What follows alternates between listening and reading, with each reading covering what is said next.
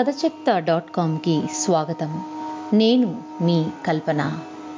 సుందరకాండము 25వ సర్గ. అంతఃపుర కాంతల మధ్య మృదుమధుర వీణావాదనలను వింటూ ఆహ్లాదంగా గడపవలసిన సీతకు ఈ ప్రకారంగా అతి వికారంగా క్రూరంగా కనబడుతున్న రాక్షస స్త్రీల మధ్య వారి పరుషమైన మాటలను బెదిరింపులను వింటూ ఉంటూ దుఃఖము ముంచుకొచ్చింది. శరీరమంతా భయంతో కంపించిపోయింది. నోట మాట రావడం లేదు. అతి ప్రయత్నం మీద నోరు పెగల్చుకొని ఇలా అంది. చూడండి, నేను మానవకాంతను. నేను రాక్షసుని వరించడం కలలోని మాట. మీరు చంపి తిన్నా సరే నా నిశ్చయం ఇదే.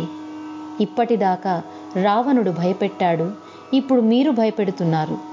ఎవరెన్ని భయపెట్టినా నా నిశ్చయం మారదు. ఇంక మీ ఇష్టం అని పలికింది. తోడేళ్ల మధ్య ఉన్న లేడి పిల్లలా ముడుచుకొని కూచుంది సీత.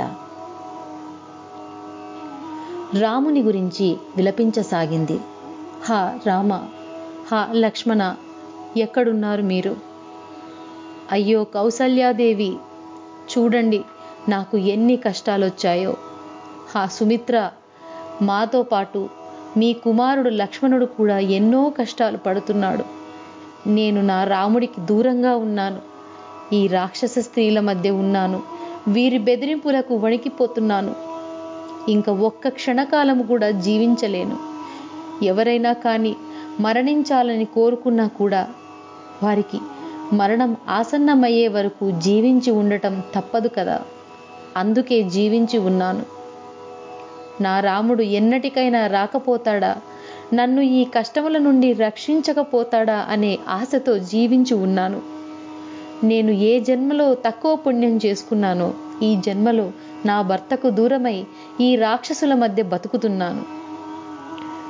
అటు నా భర్తకు దగ్గరవలేను, ఇటు ఈ రాక్షసులకు లొంగిపోయి వారు చెప్పినట్టు వినను లేను.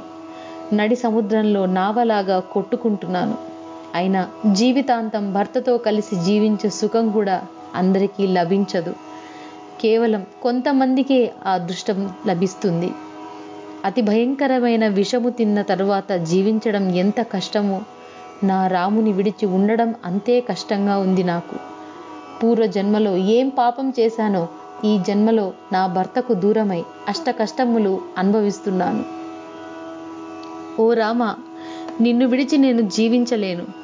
నేను చచ్చిపోదామన్నా ఈ రాక్షసులు నన్ను చావనివ్వడం లేదు. ఏం చేయాలి? ఇష్టం వచ్చినప్పుడు చావడానికి కూడా స్వేచ్ఛ లేని ఈ మనుష్య జీవితము ఎంతో దుర్భరం కదా అను పలు విధాలుగా విలపిస్తూ ఉంది సీత. శ్రీమద్ రామాయణము సుందరకాండము 25వ సర్గ సంపూర్ణము. ఓం తత్సత్. ఓం తత్సత్. ఓం తత్సత్.